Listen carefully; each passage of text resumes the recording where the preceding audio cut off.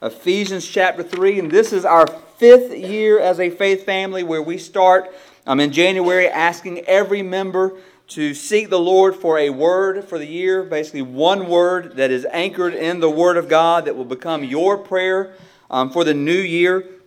And every year as I seek God for that word, it's not just a word for me personally, I also pray it over my family and over the faith family. So therefore it's not just for me. And I think if we think about it, every word that God's going to give us this year is not just for us, it's for others. If we live it out the way we're supposed to, other people are going to be affected. Other people are going to see it. Other people are going to see whatever that is that God is doing in our lives. So in introducing today my word for the year, I have to be honest with you because this is church and this is always a good place to be honest. But I have to be honest and say that there are things in my life or things, amazing things that God has done in my life, that God has done in my family's life, that God has done in the life of this church that at times has led me to become content. As if, God, this is enough, and as if, Lord, this is as good as it's going to get. And in this whole picture of being honest, I think there are other times where God has allowed difficulty and suffering in my life, most of those being self-inflicted, that has led me to either falsely believe that things would never improve or even to believe that God is done with me. And I think when we think about that, I think that's probably a clear picture in all of our lives. And in the midst of both of these scenarios, whether it be great successes that we have or maybe even great failures, I believe in the midst of those that God has still written, God has written a word over the life of His children, and that word is more. Word is more, meaning regardless of how things were in 2017, whether things were really, really good or whether things were really, really bad, through failures or through difficulties, I believe that God has more in store for His children. Believe that with all my heart. God is not finished with us. In fact, if God was finished with us, you wouldn't be here. So the fact that you are here shows that God is not done with you. And in case you need me to prove this through Scripture, and if you take notes, you can just write down these two references, Exodus 33:1 and Luke 22:32. In Exodus 33:1, the people of Israel had been at Mount Sinai. They had experienced God. They experienced the giving of the commandments. They experienced just being called God's children. And in the midst of all of this, yet in the midst of all the amazing things, God comes to them in Exodus 33 and says, it's time for you to leave. It's time for you to leave this mountain. I've got more for you than this mountain. I have a land that I promised Abraham and Isaac and Jacob, and it's time for you to get to that. And sometimes, if we were to be honest, if we were Moses and the people of Israel, let's just stop there, let's just build a church here, let's just stay here forever. And sometimes God has to remind us, no, I've got more. Things are really good, and things are happening in a good way, but I've got more for you. Then in Luke 22, we think about the failure side of it. Jesus comes to Peter and says, you're going to fail me. You're going to deny me. This is what's going to happen in your life. But then Jesus says to Peter, but after all that's happened, once you've turned again, then strengthen your brothers. So this picture is, Jesus tells Peter, you're going to fail. There's going to be failure, self-inflicted failure in your life. But Peter, I'm not done with you. I'm not done with you. I'm going to forgive you, and I'm going to use you again. So regardless of where we find ourselves today, I can say confidently through the Word of God that God has more planned for our lives. And just think with me, how big can you dream? How big can you dream? How many of you would admit today that you have bold, vivid, big imaginations? So a few of us have really big imaginations. It's really good. Or let me say it like this for the rest of you. How many of you have ever eaten something different and had crazy dreams as a result of it? So that's the rest of us. So most of us, we've like, man, where in the world did that dream come from? And we're like, well, I had spaghetti. Don't normally do that. Maybe that's what happened there. And all of a sudden, crazy dreams. And the problem is sometimes our dreams are more affected by food or by our circumstances than by the fact that we have a God who lives in us and is with us. Sometimes if we're not careful, in the midst of big human dreams, in the midst of big imaginations, we don't believe the same thing when it comes to our relationship with God. And what I mean by that is this. Many people who claim the name of God spend more time thinking about what they would do if they win the lottery than about the fact that God is with them. Just think about that reality. We spend more time thinking here than here. God is with us. He is in us. He wants to do a work here, right where He is. And when we think about this, maybe we believe that God can answer us, but sometimes we secretly fear that He won't. Or what we do is we give God an easy way out by either asking generic things from God, or we never ask huge things from God because we're afraid if we ask it, then we have to step out on faith and believe it.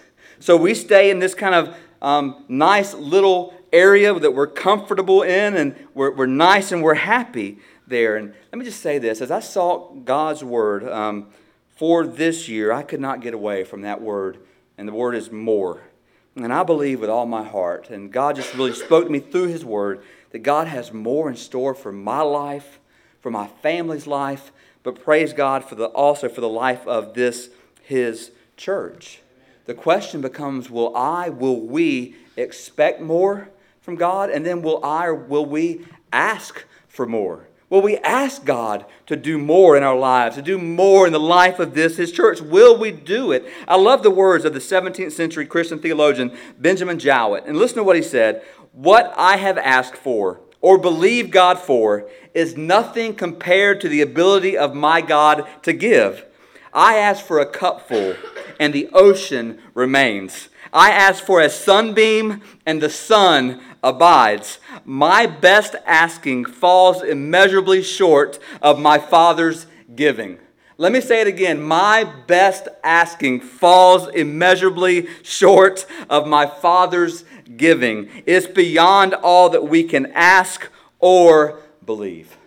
And so let's dive into the Word this morning. Let's hear what God would say to us, a God who is able to do abundantly more than we could ever ask or think. So if you have Bibles and if you're able, I'm going to ask you to stand as we honor God's Word today. We're going to read Ephesians 3, verses 20 and 21, and then dive into this together. So it says this, and what we're doing is we're coming into a prayer that Paul is kind of writing. He's praying this prayer beginning at verse 14, and we're coming in at the back end of it. And it says this, now to Him who is able to do far more abundantly than all that we ask or think, according to the power at work within us, to Him be glory in the church and in Christ Jesus through all generations, forever and ever.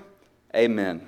Let's pray together. Father, we come before You. That is You. That is the God that we serve, and the God that we serve is a God who desires to do more.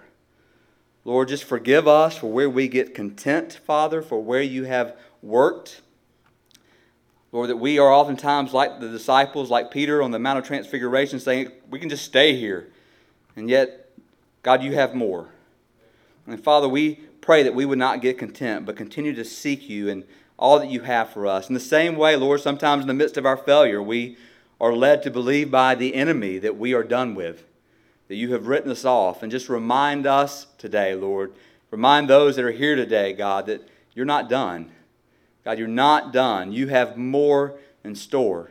And God, just help us to grab a hold of this today in a way, Lord, that will bring You ultimate glory. Just speak to Your people through Your Word. In Jesus' name, amen. And you may be seated. So just picture that we're going to unpack today. My prayer for myself, my family, for this church is that God would do abundantly more.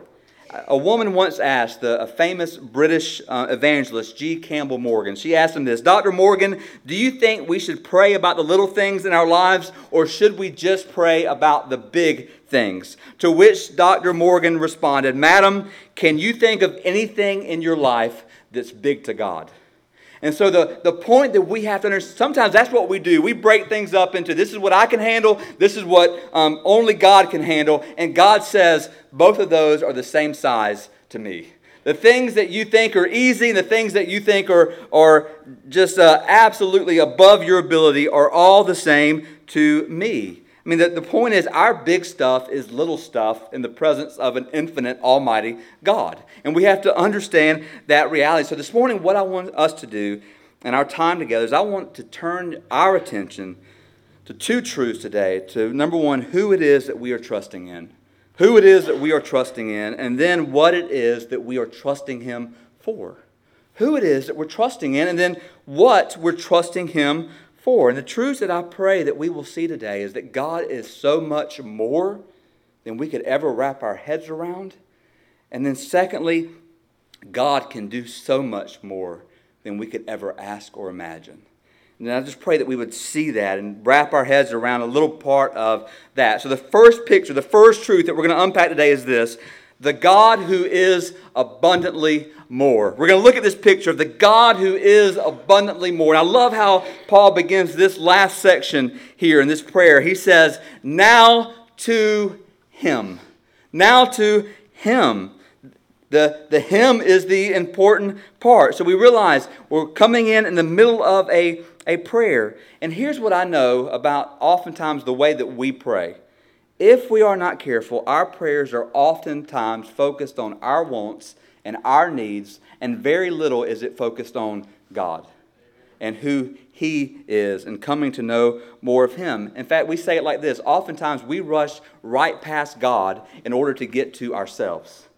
We rush right past Him in order to get to our wants, our needs, what we think we have to have, all while forgetting sometimes who it is that we're praying to.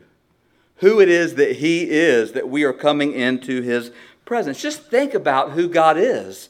Who else do you know that is high and yet humble? Who else do you know that's strong yet sensitive, or righteous and yet gracious, or powerful and yet merciful, or authoritative and yet still tender of heart, who is holy and still forgiving? Or who else do you know that's absolutely just and will always do the right thing yet compassionate, or is angry and yet gentle, or firm and yet friendly? This is the God of Scripture. From Genesis to Revelation, we see a continuing revelation of who God is. Yet the beautiful thing, I believe, after every revelation that the Bible gives us of the Word of God, the Bible would have us to know that God is more. So every time a revelation of who God is, the Bible would have us know that God is more than that. So if you're just holding on to one little truth and say, this is my truth, the Bible says there's more of God than that. There's more of Him for us to know, and He would have us to know that. Let me just show you a very small progression of this in Scripture. So we begin Genesis 1. God reveals Himself as our glorious Creator. So we have this picture. God is our Creator. God reveals Himself as the Creator of all things, the Creator of all of us. And yet, I don't know if you know this, but we live in a society, we live in a culture that stands against that truth, and stands against that in probably one of two ways. Either there are those who say, yeah, I believe that something created all of this, but obviously from looking around that something doesn't really care about us. Therefore, we shouldn't give much attention to whatever that is that created everything, whatever it might be. So that's one thought. But then, of course, the other thought is those who say there is no God, and therefore all of this happened in a different way, by chance or by evolution. And the question for them needs to be, if there is no God, then why is there something instead of nothing? So if there's nothing out there, then why is there something instead of nothing? Those who hold to the idea that there is no God must realize that their claim is really unsustainable. It's an unsustainable claim. Think about this. In order to say that something is not there means that you should have searched out there all the possibilities to make sure it's not there. If I were to stand before you today and say there is not one pin in this entire room, it should mean that I have searched this entire room and every person in this room and have come back with the conclusion that there is not a pin here. I've looked and no one has a pin. In order for us to say that there is no God requires, or should require, that we have searched everywhere for Him and come back with the conclusion that He doesn't exist. Someone put it like this. I love this. In order to say that God is not there means that you have searched all knowledge to see if God is there. And if you have searched all knowledge, then it means that you have all knowledge. And by definition, that makes you God. And therefore, you are denying your own existence. So let that just sink in for just a second or blow your minds for just a moment. I was talking to a person, Winn-Dixie, a cashier, a few weeks ago, and weird conversation. I was just checking out, and she all of a sudden just said, "Hey, I have a Bible question." And I mean, she didn't know I'm a pastor, had no idea, but just random has a Bible question. And I start going into detail about it. Weird question of all questions for it to be. But then I said, think about the Word of God. She said, "Well, I don't believe in God." And I said, "Well, if you don't believe in God, then what's your alternative?" I said, "What do you believe?" And she said, "Well, I just choose not to believe anything because," she said, I just, if I believe in God, God's just too hard to believe in." And I said, "Isn't it kind of a good thought that you should think that if God did exist, that He would be greater than our mind's ability to wrap around Him? And if we could understand everything, then He would not be God?" And she was like, "Well, that's something to think about." And I said, "Well, that's a good start. Start there and see what God does in and through that." And I was in there this week, and she saw me and said, "I've been thinking about what you said, and I want to finish our conversation." So I said, "God, give me another opportunity for this." But think about this. Here's a truth for us to just wrap our heads around. We don't need more proof to understand that God is our Creator.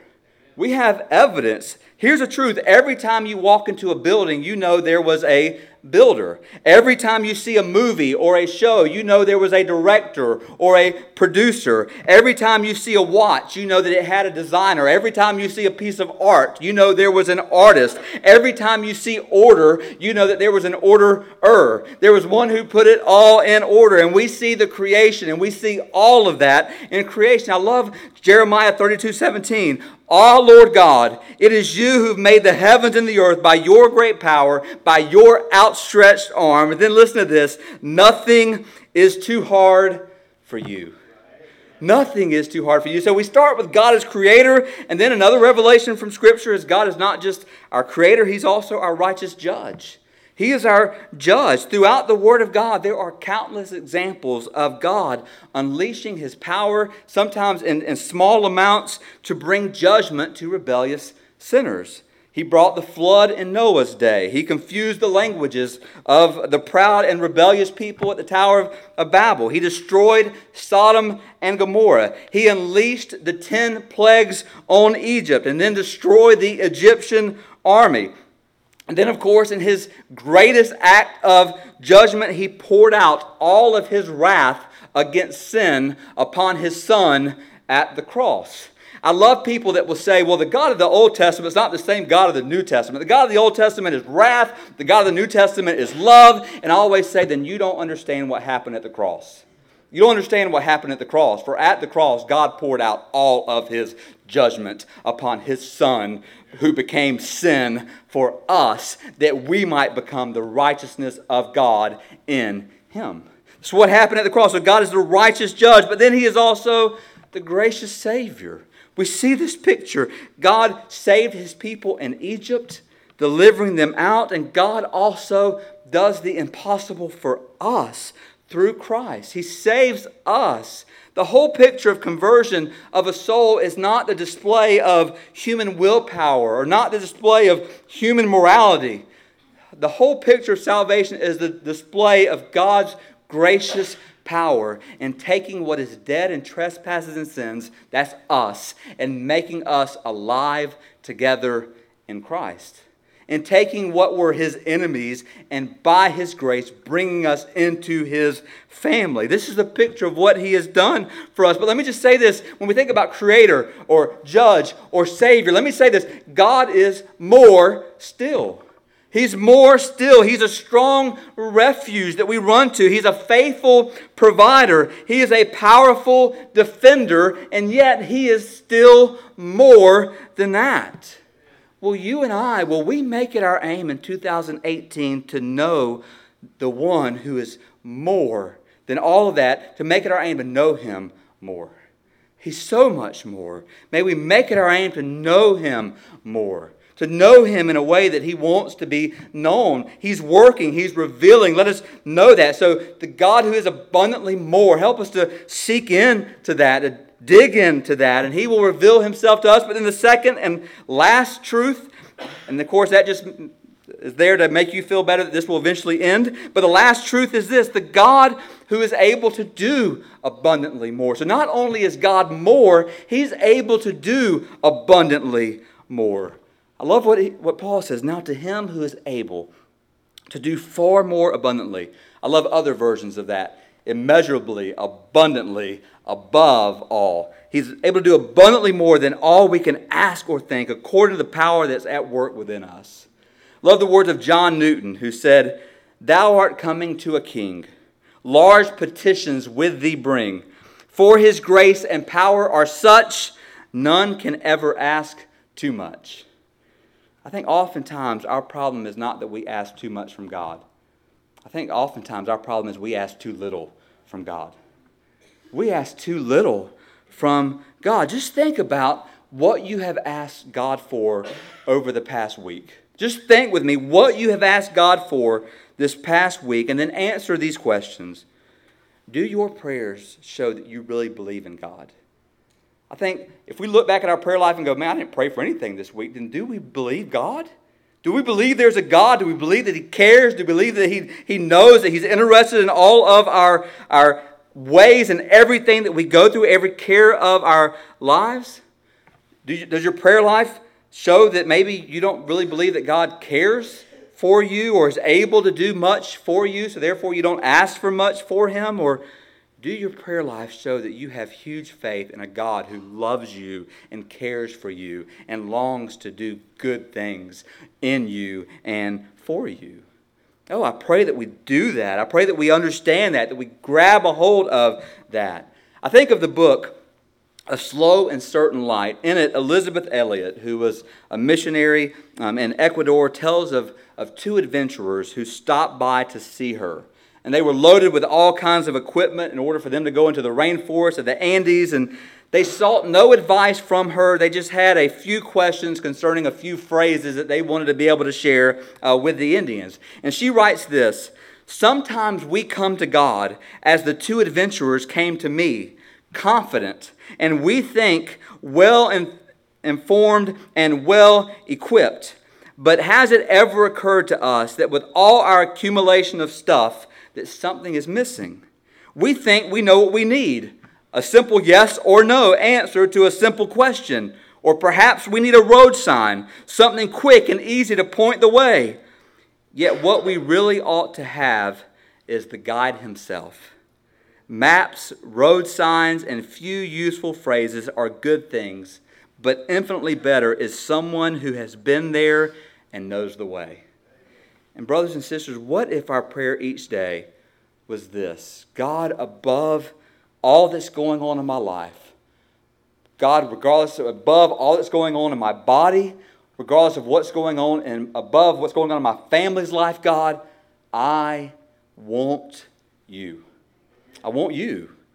God, because I realize that if I have you, I have the one who's able to meet every need in my body and my family or anything else that's going. So above all of that, God, I need and I want you.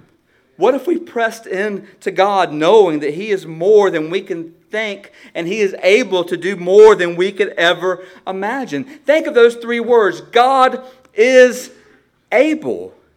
There aren't many 3-word, 9-letter sentences that can stir a person's heart the way that one can. God is able. Just think with me what that means. When we say God is able, what it means is this: God can do more than us. God can do more than us. I don't know if you ever thought about that. Perhaps I'm catching you on a day when you admit that your strength is gone. Maybe I'm catching you on a day that you say, my resources have been used up, all of my ideas have been tried, all of my escape plans have been exhausted. Perhaps you would even acknowledge, hey, I've tried to do this without God and I've messed things up. Maybe that's where I'm catching you and you don't know what else to do. And the good thing is I have some really, really good news for you from the Word of God, which is this. The God that you serve is not limited by you. It's not limited by your abilities, by your thoughts, by what you could even ask for. He can do more than that. And God can do, listen to this, He can do more than you. He can do more than you can. And to keep this section short, let me just say this as well. Maybe I'm catching you on a good day. So maybe catching you on a bad day, but maybe I'm catching you on a good day where you've gone through this week without little thought from God because your life has gone exactly the way you planned it every day. But let me say this, if that's you, then hear the words of Jesus in John 15:5. When Jesus says, I am the vine, you're the branches. Whoever abides in me and I in him, he is that who bears much fruit. And then listen to this, for apart from me, you can do nothing. You can do nothing.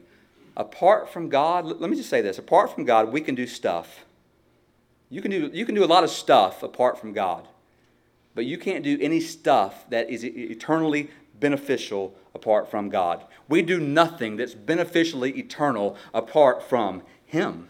So we need Him. We have to have Him. So God is able means He can do more than us. And then God is able also means that He can do more than it appears that He can do. God is always doing more than it looks like He is doing. God is behind the scenes. He's between the lines. He's beyond this picture of our constraints of time and space. God is working. And let me tell you this, God doesn't have to announce in advance, hey, go outside, I'm about to pass over, don't want you to miss this. No, God is at work. He doesn't need to show up just so we know, okay, He exists. No, we already know He exists. He's already put that proof there, and the picture is He's working, and if He wasn't working, everything of this created order would be falling apart. So therefore, He is working, and He is at work in the hearts and lives of those who are yielded to Him. He is at work in and through the lives of people who love Him and want Him. He is working. And though sometimes we may question His silence, we might say, God, I don't understand why you're being silent in this moment, but yet I still trust, God, that your word says you are for me and you are with me and you are working this for my good and for your glory. So therefore, God is working. He is able. He's doing more. Just think about how the Scripture attests that, what God is able to do.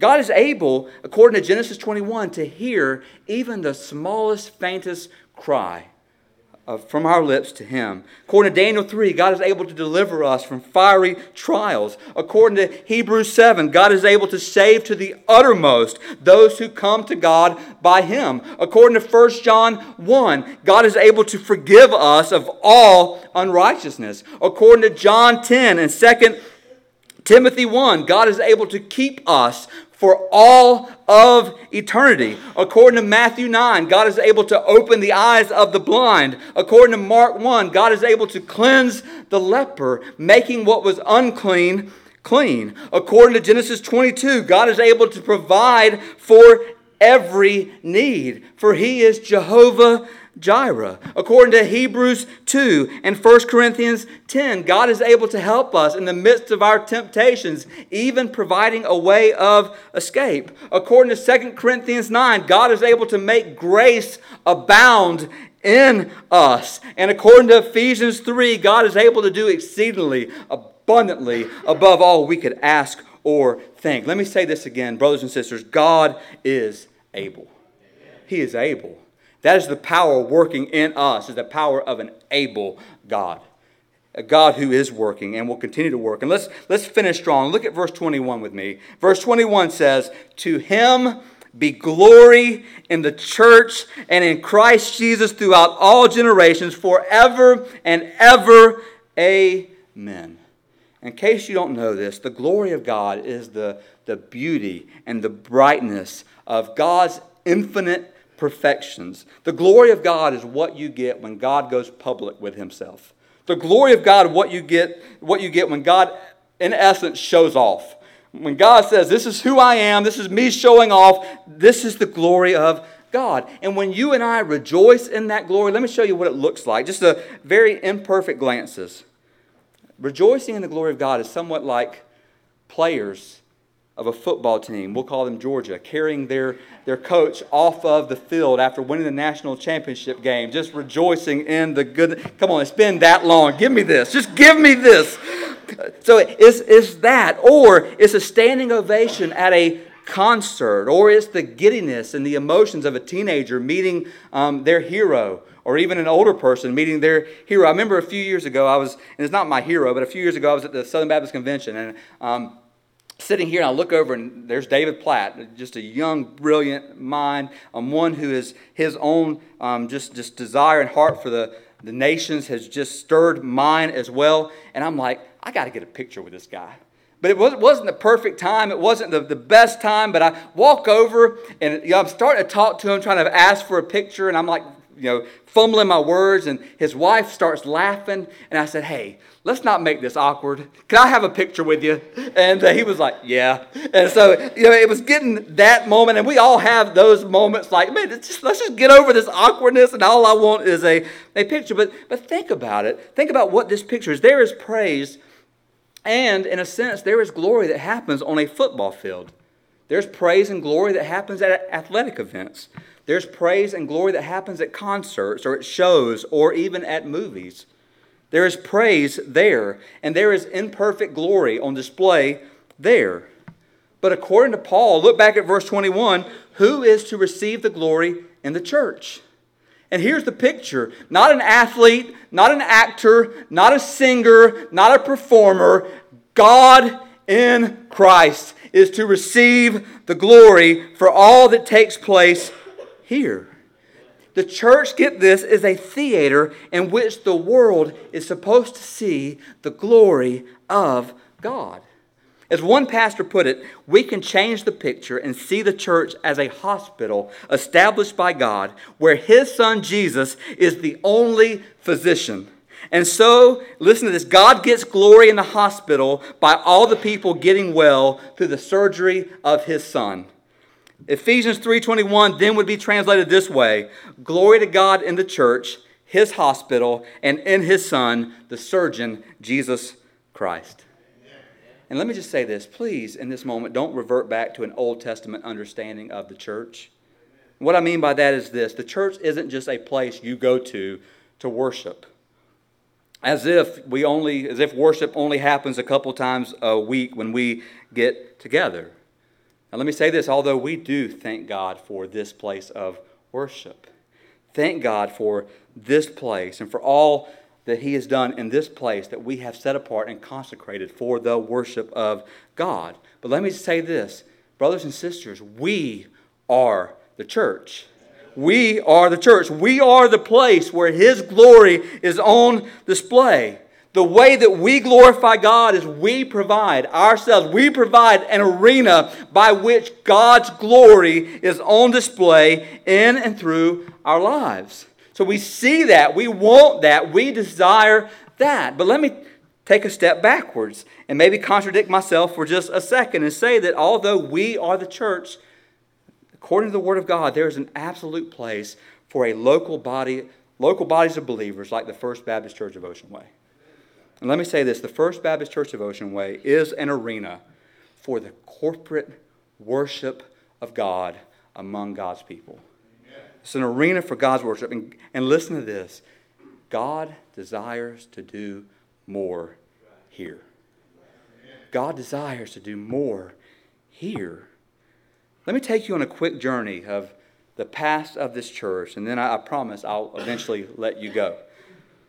How many of you are aware that this year, 2018, the First Baptist Church of Ocean Way is celebrating its 90th year of existence? 90 years. Now, what I'm about to say next, I know some of you might think this is hate speech. This is not hate speech, but here's what I know. Most people who are 90 years old aren't planning a 30-year plan for what's going to happen in 30 years and 40 years. It's just not a picture of what happened. But when it comes to the things of God, let me tell you, 90 years is nothing. God has more in store. So let me just give you a quick history. First Baptist Church of Ocean Way began with 12 people meeting in a 10-foot by 10-foot log cabin. On September 9th, 1928, the First Baptist Church was organized. And get this, by the grace of God, just the amazing grace of God, guess what day September 9th falls on this year? On a Sunday, that we're able to come together as a people of God and rejoice in the fact that God by His grace has given us 90 years, and God by His grace isn't done with us. And we're going to celebrate that in a big way. And so what we know is after that, a new 40-foot by 60-foot building was opened on August 4th, 1929 in the parking lot. How many of you remember that building? Some of you do. You were there. You were baptized. I believe there was no heat or air there. And a lot of window openings, but great memories there. And then what we know is the sanctuary that we're in today was opened dedicated in May of 1966. The fellowship hall was dedicated in October of 1975. Along the way, as a faith family, we have started or helped to start 9 mission churches. Now let me say this, some on purpose and some on accident. Some of you know what I mean by that. So some of those happen on purpose, some of those happen on accident. But among those, we have helped started or sister, in a way, Oak Grove, Dames Point, Eastport, Pleasant Park, Barford, Duns Creek, Hollyford, Pecan Park, and then a small part in Unity Baptist Church right up the road. So just think about that. There may be even more that don't have written down there, but just think about that picture. Now, not a good thing to go up to them and say, "Hey, who's your daddy?" Maybe not in that standpoint, but we praise God for that work. The next thing is maybe not a big deal for some of you, but it is for me. In March of 1984, First Baptist Church of Ocean Way called Dr. Billy Strickland to come and to be a pastor here. And he came and served for 24 years and faithfully pointed the people at First Baptist Church of Ocean Way to the need of our community, which was the lostness and just the heart of people needing the Lord. And then I have no idea what you guys were thinking, but 11 years ago this month, you called this idiot to be your pastor. Have no idea what you were thinking in that. And some of you are thinking, we didn't either. It sounded good. Don't know where we went wrong, but here we are now. But I tell you this, even in the midst of idiocy that might be in front of you, I thank God for what God has done in 11 years and how God has added world mission into our DNA. He spliced that into our DNA, and still continuing a heart for this community, a heart for the lost, and a heart for the world. And I think when we think about the history of our church, when we think about all that God has done, I pray that there is a sense in you that you go, man, God has done some awesome things in our presence. God has been so faithful to us as a church for these almost 90 years, that God has been faithful to us. And we rejoice in that and we celebrate in that. But let me say this, let's not forget this. God desires to do far abundantly more than we can ask or think. Or another way to put it, brothers and sisters, God's not done. He is not done. If you're looking for a church where God is done and God won't ask you to step out on faith, find a different one. Because we're going to believe that God's going to ask us to do things that's going to stretch our faith. God's going to ask us to do things that require us to step out on faith. God's going to ask us to do things that we as a faith family will have to lock arms, and we will say we're going to do this by the grace of God, for the glory of God, believing that God is going to show up and God is going to get the glory. And that is our future, that is our past, that is our future, and God will get the glory. He will get the glory. Do you believe that? Do you want that? Oh, I pray that you do. And here's my question. What do you currently believe in God for? What are you asking God for? Is it too little? Is it too little? Or is it something beyond your ability to even imagine? Do we need to trust Him more? And I would say, yes, we do.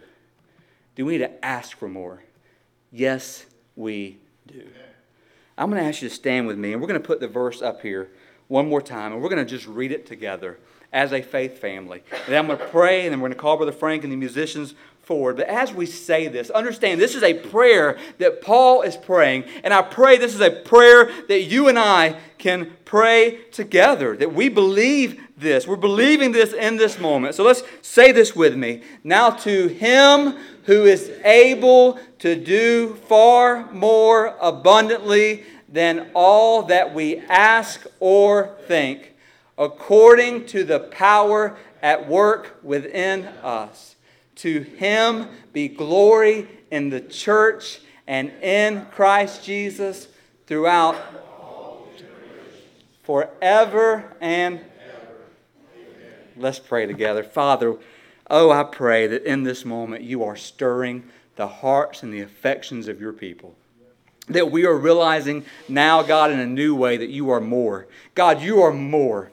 Father, we hold to so many truths of who you are, God, and you're more than that. You're so much more, God. We can't come to the bottom of who you are. We'll never come to the bottom of who you are. That's how great and infinite, God, you are. But yet you're knowable. Lord, we can know you. God, we can know you and we can make you known. Help us, Father, to know you more. And then help us to know, God, that you're a God who wants to do more. God, you want to do more in our individual lives. You want to do more in the lives of our family. And Lord, you want to do more in the life of this, your church. We thank you for almost 90 years of your faithfulness, of your goodness upon us, Lord. But we also recognize, Lord, we believe that you are not done with this, your church. In fact, we believe with the words of Jesus that, Jesus, you will build your church and the gates of hell will not prevail against it. Oh God, we pray that you would lead us. God, lead us in the future. God, stretch us, Lord. God, give us the faith as your people to lock arms and to believe you. Lord, even if you ask us to do silly things like walk around walls, believing that you're going to break them down, Lord, help us to do it, believing that you're able. God, you're able. So, Father, we pray, God, that you would do a work in and through your people, all for your glory. And we pray these things in Jesus' name. And all God's people said, Amen. Amen.